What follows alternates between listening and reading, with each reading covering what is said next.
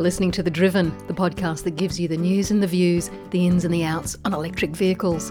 The Driven is presented by Giles Parkinson, the editor of Renew Economy and The Driven websites, and is brought to you by SolarEdge. SolarEdge lets you drive your electric vehicle on solar power with the world's first 2-in-1 EV charging solar inverter. Run your EV on sunshine with SolarEdge.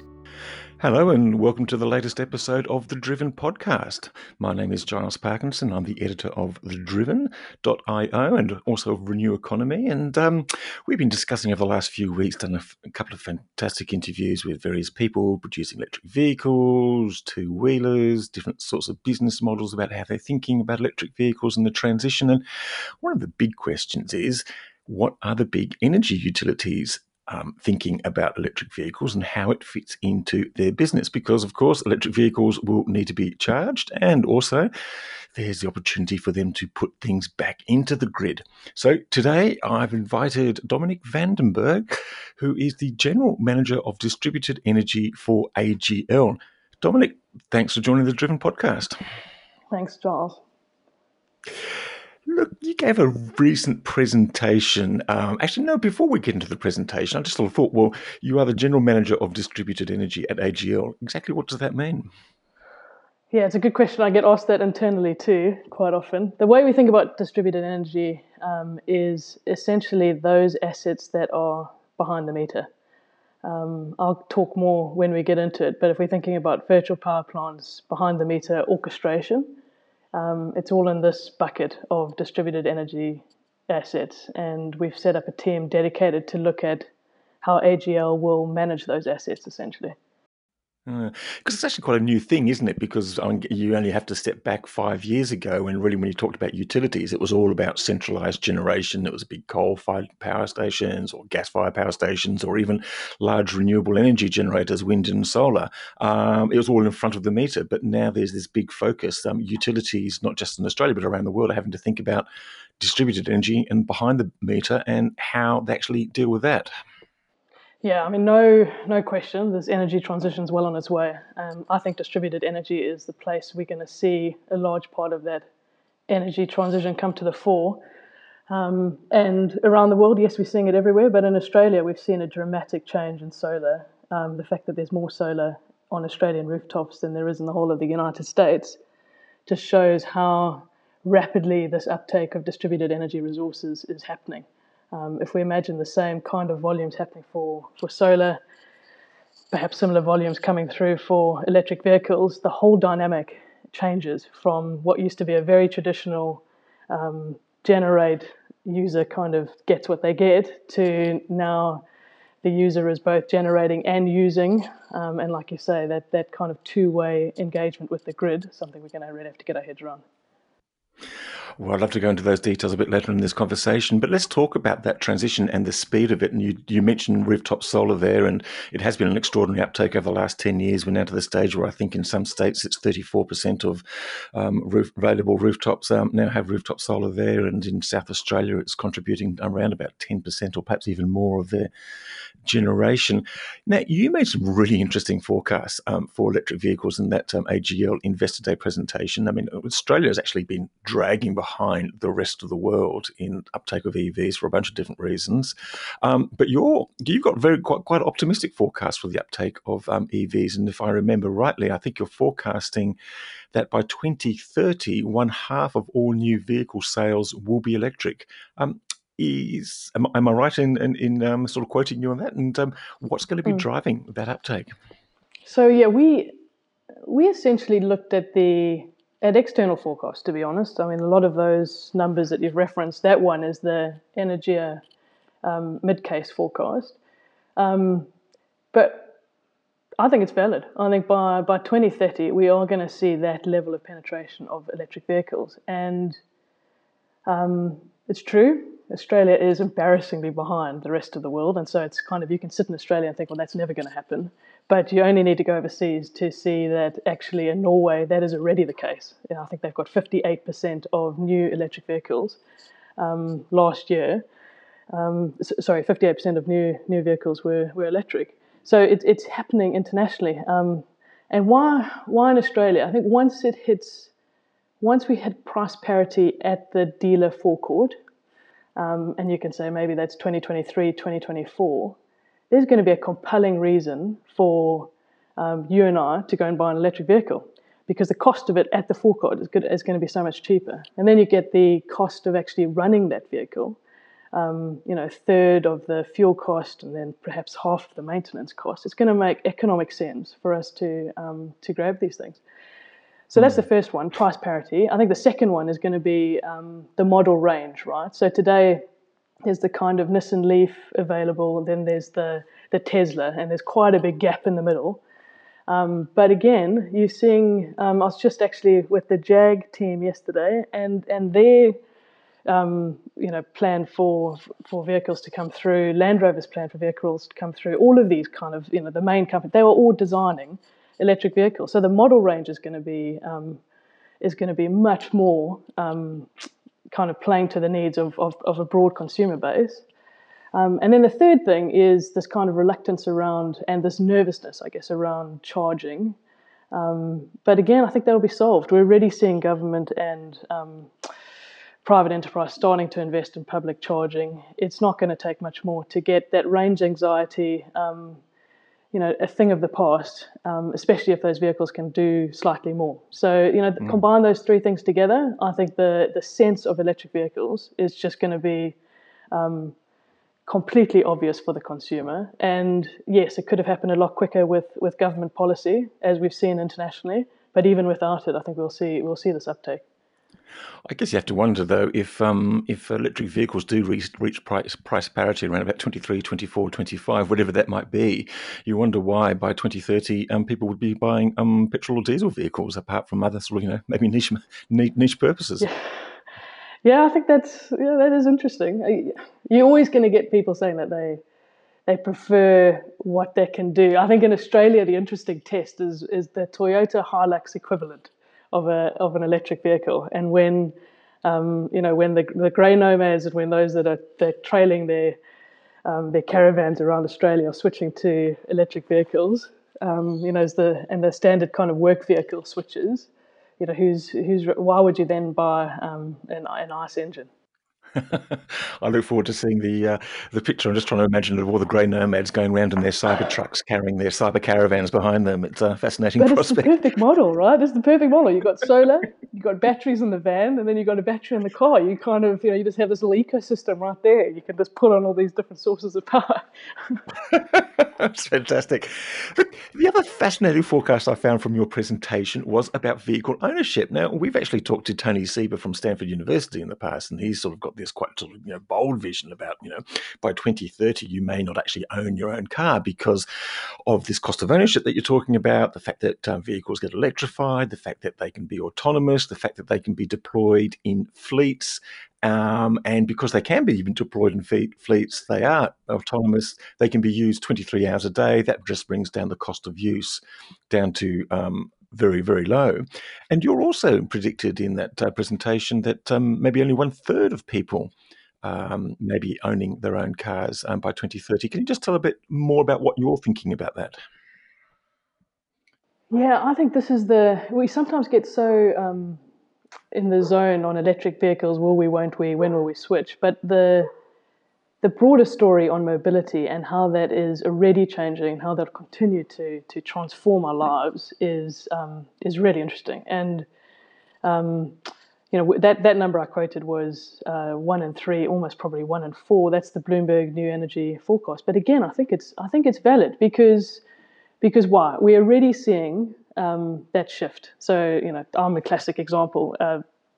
Family, 2 kids, we've dropped from 2 cars down to 1. I use Uber every morning to get to the station. This just feels like a far easier way for me to get about. So we're on that transformation journey. And like you said, why it doesn't make much sense for us to have an asset, which is quite an expensive asset, sitting on our driveway for 95% of the time, only to be used for 5% of the time. And as we're seeing technology improve and making it really easy and reliable to get these cars when we want them, that's just accelerating this whole shift to a shared ownership model rather than the private ownership model. And then the younger generation, right? They don't want to own cars. It's just phenomenal how they think this is just a crazy idea of wanting one. I think what's interesting in Australia is how will what will we see here versus what will we see in the rest of the world? So like in Asia, this is already a common thing, has been for years. Actually, very few people own their own cars. In fact, that's an interesting one because car ownership is seen as a symbol of wealth. And so I was just in China a few weeks ago, and how they jumping over that need to own a car and then moving into shared mobility more, being driven around. But I think we'll see it in the major cities in Sydney and Melbourne. We'll see this move a lot quicker. Obviously, it's more difficult in the rural areas. And yeah, like you said, electric vehicles accelerates it because of the cost equation.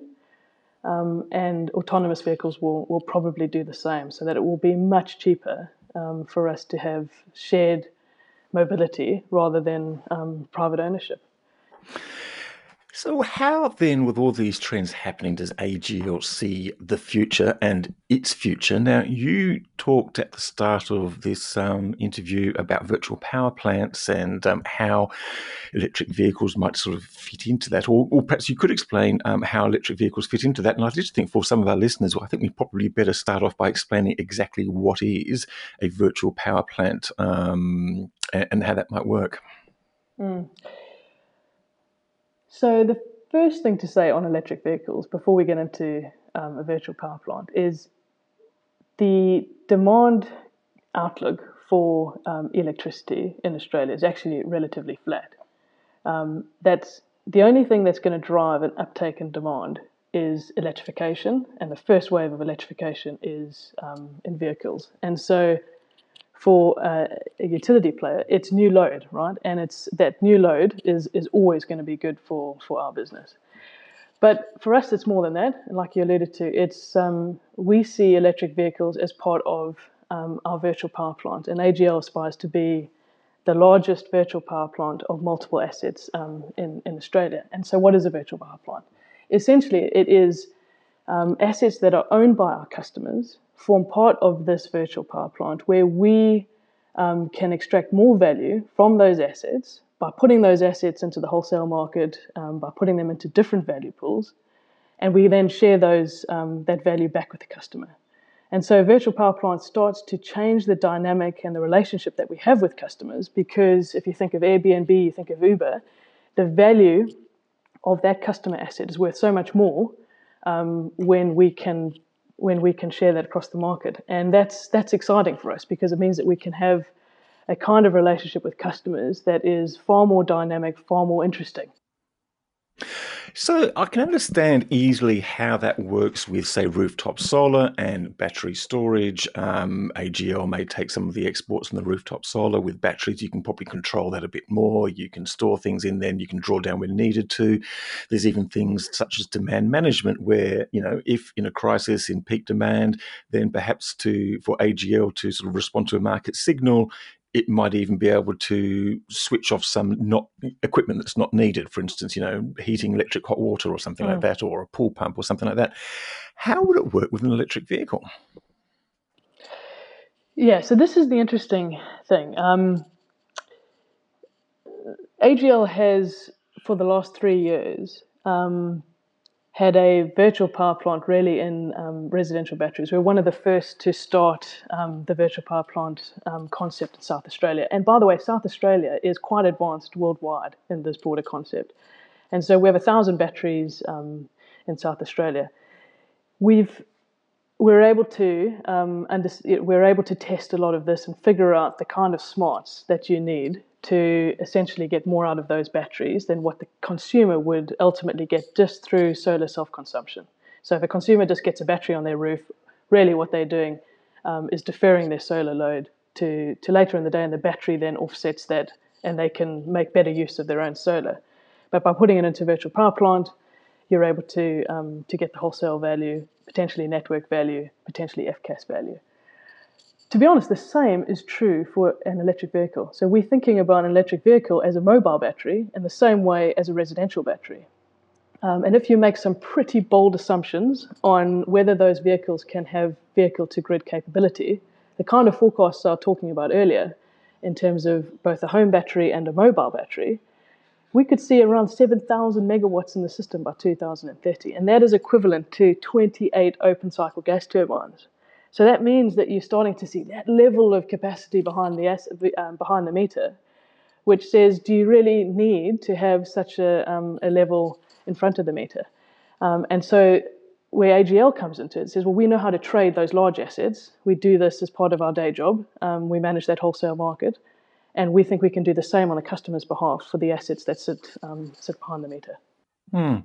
How then do you, presumably to sort of draw on the resource of these mobile batteries, I mean, I guess they're mobile, but I suppose they're not being driven, at least in private ownership, for 23 hours a day. So is the assumption then that these will be plugged in, and maybe not being charging, but they're being plugged in at home or at work or wherever, and that's where you can actually draw on this asset? Yeah, so this then links to the question you were talking about earlier around shared mobility and how shared mobility transitions, and how electric vehicles start to come into the market, and the timing of each of these kind of broad changes.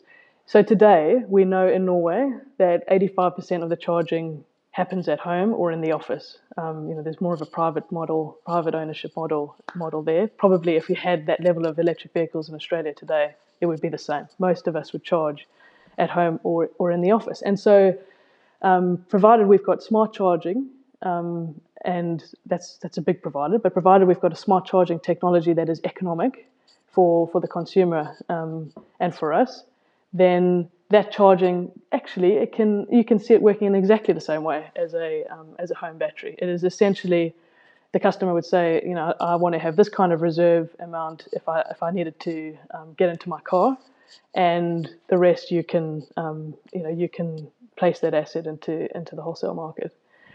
As we see shared mobility change, and less of us are charging at home, there's more of a kind of hub model, almost back to the fuel station model, then we're going to have to see this kind of charging opportunity happen in more of a public space for us to really see the interface between the grid and transport.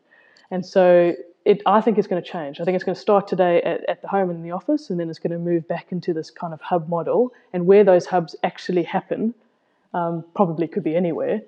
And it will depend on who gets after fast charging, where those individuals see value, and where it's most convenient to do so. But there's no getting away from it. It is far more complex to really get this right. But the opportunity to get it right and to properly manage that level of capacity is huge, right? And so, like I said, I was in China 2 weeks ago.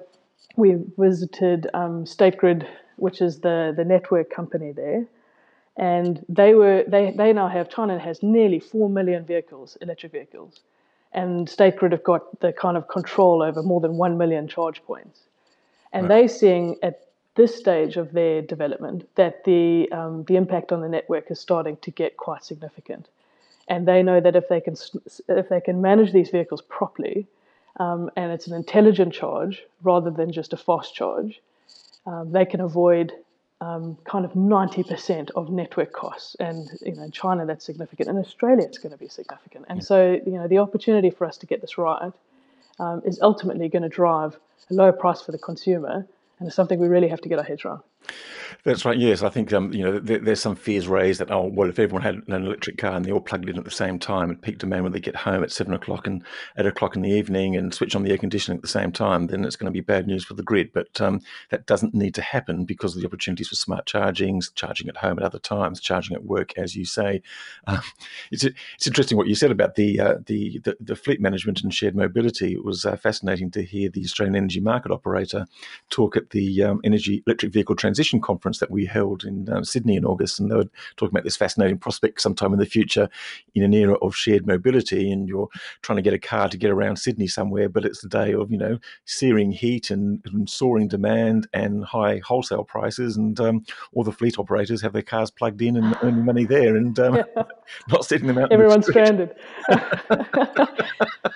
Yeah. And people go, oh, really? I don't know if I want that to happen. And so I think it's a valid concern we have to get to, and we have to make sure that that ultimately consumers are incentivized to make those choices. And it doesn't have to be as scary as someone just says, well, we need all these vehicles, so stop what you're doing, right? I think the choice can always be with the consumer on how you actually going to manage this. And we're going to have technology. We're going to have technology on our side, right? You already walk out your door and Google tells you how long it's going to take to get to where it knows you're going. And you think, oh, God, how does it know? Of course, it's just following your patterns, right? I don't And so want the same's Google to know true. that. It's like, I might just, for the sake of it, go somewhere else this morning, but I'm not ready because that's exactly where I'm going. Today I'm going to fool Google. But the same's true, right? Yeah.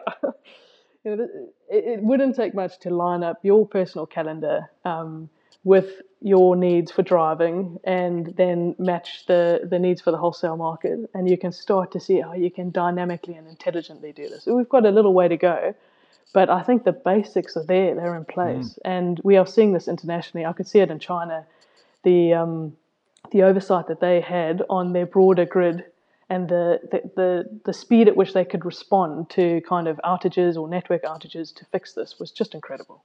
Gosh, yes. It's a fascinating thing, isn't it? Because, electric vehicles change the thinking about the way you operate your car. For instance, if you go downhill, for instance, or if you're slowing down, you're regenerating, so actually putting energy back into the battery, actually. I've actually got an electric vehicle now, so when I go down the hill to the nearest town to get a cup of coffee, I actually sort of, by the time I get my coffee, I've actually got more charge in the battery than I had when I left. So what we're also suggesting then is that electric vehicles don't become just a cost, they actually become a revenue source because of what they can do together with the grid, with the solar, with the battery. Is that kind of the sort of the selling point that you're going to be using for the customers sometime down the track?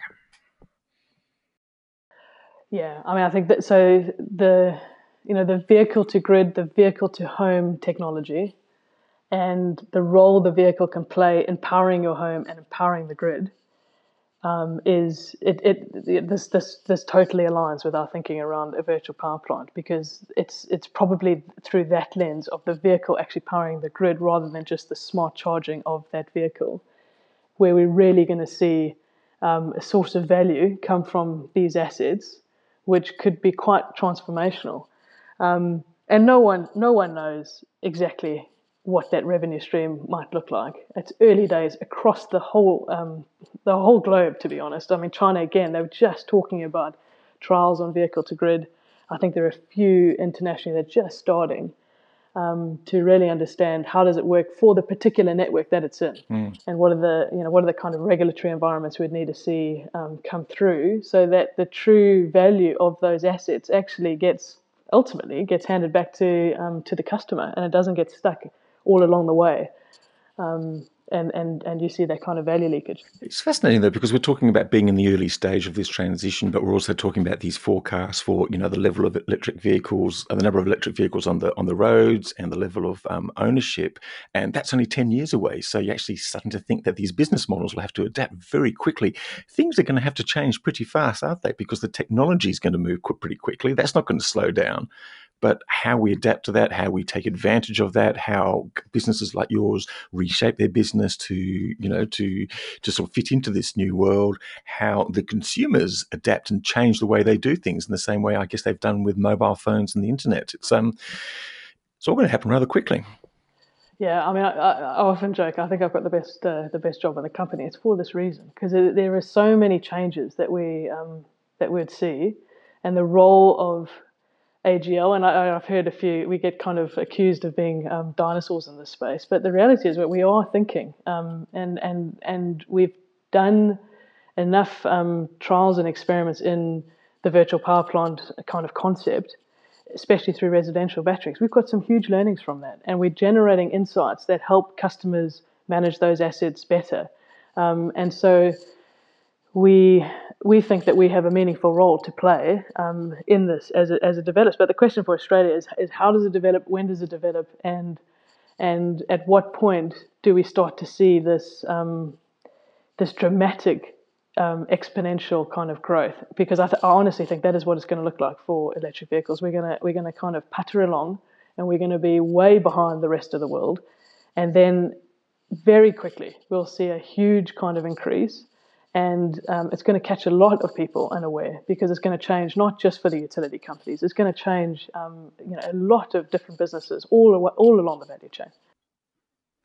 Well, it's interesting. And if we don't manage to catch up, then perhaps we can turn Australia into a bit of a theme park where people can come in and drive their petrol and diesel vehicles. And there might be a market for that. Or we could be positive, Giles, and we could say that perhaps Australia could kind of really learn from others around the world, and we could leapfrog some of that technology and just jump on at the right time. That's right. Yes, I guess it's whether that's sort of be the modern country or BQ, but I guess we'll find out how it all sort of turns out over the next 10 years.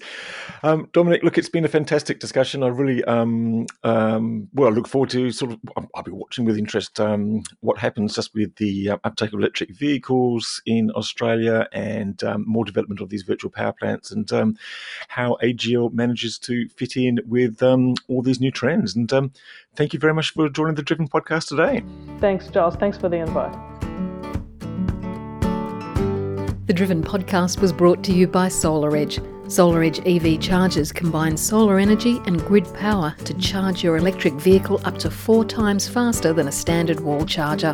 Whether you own an EV now or want to be EV ready, future-proof your home with SolarEdge. Visit solaredge.com/AUS and drive your solar further.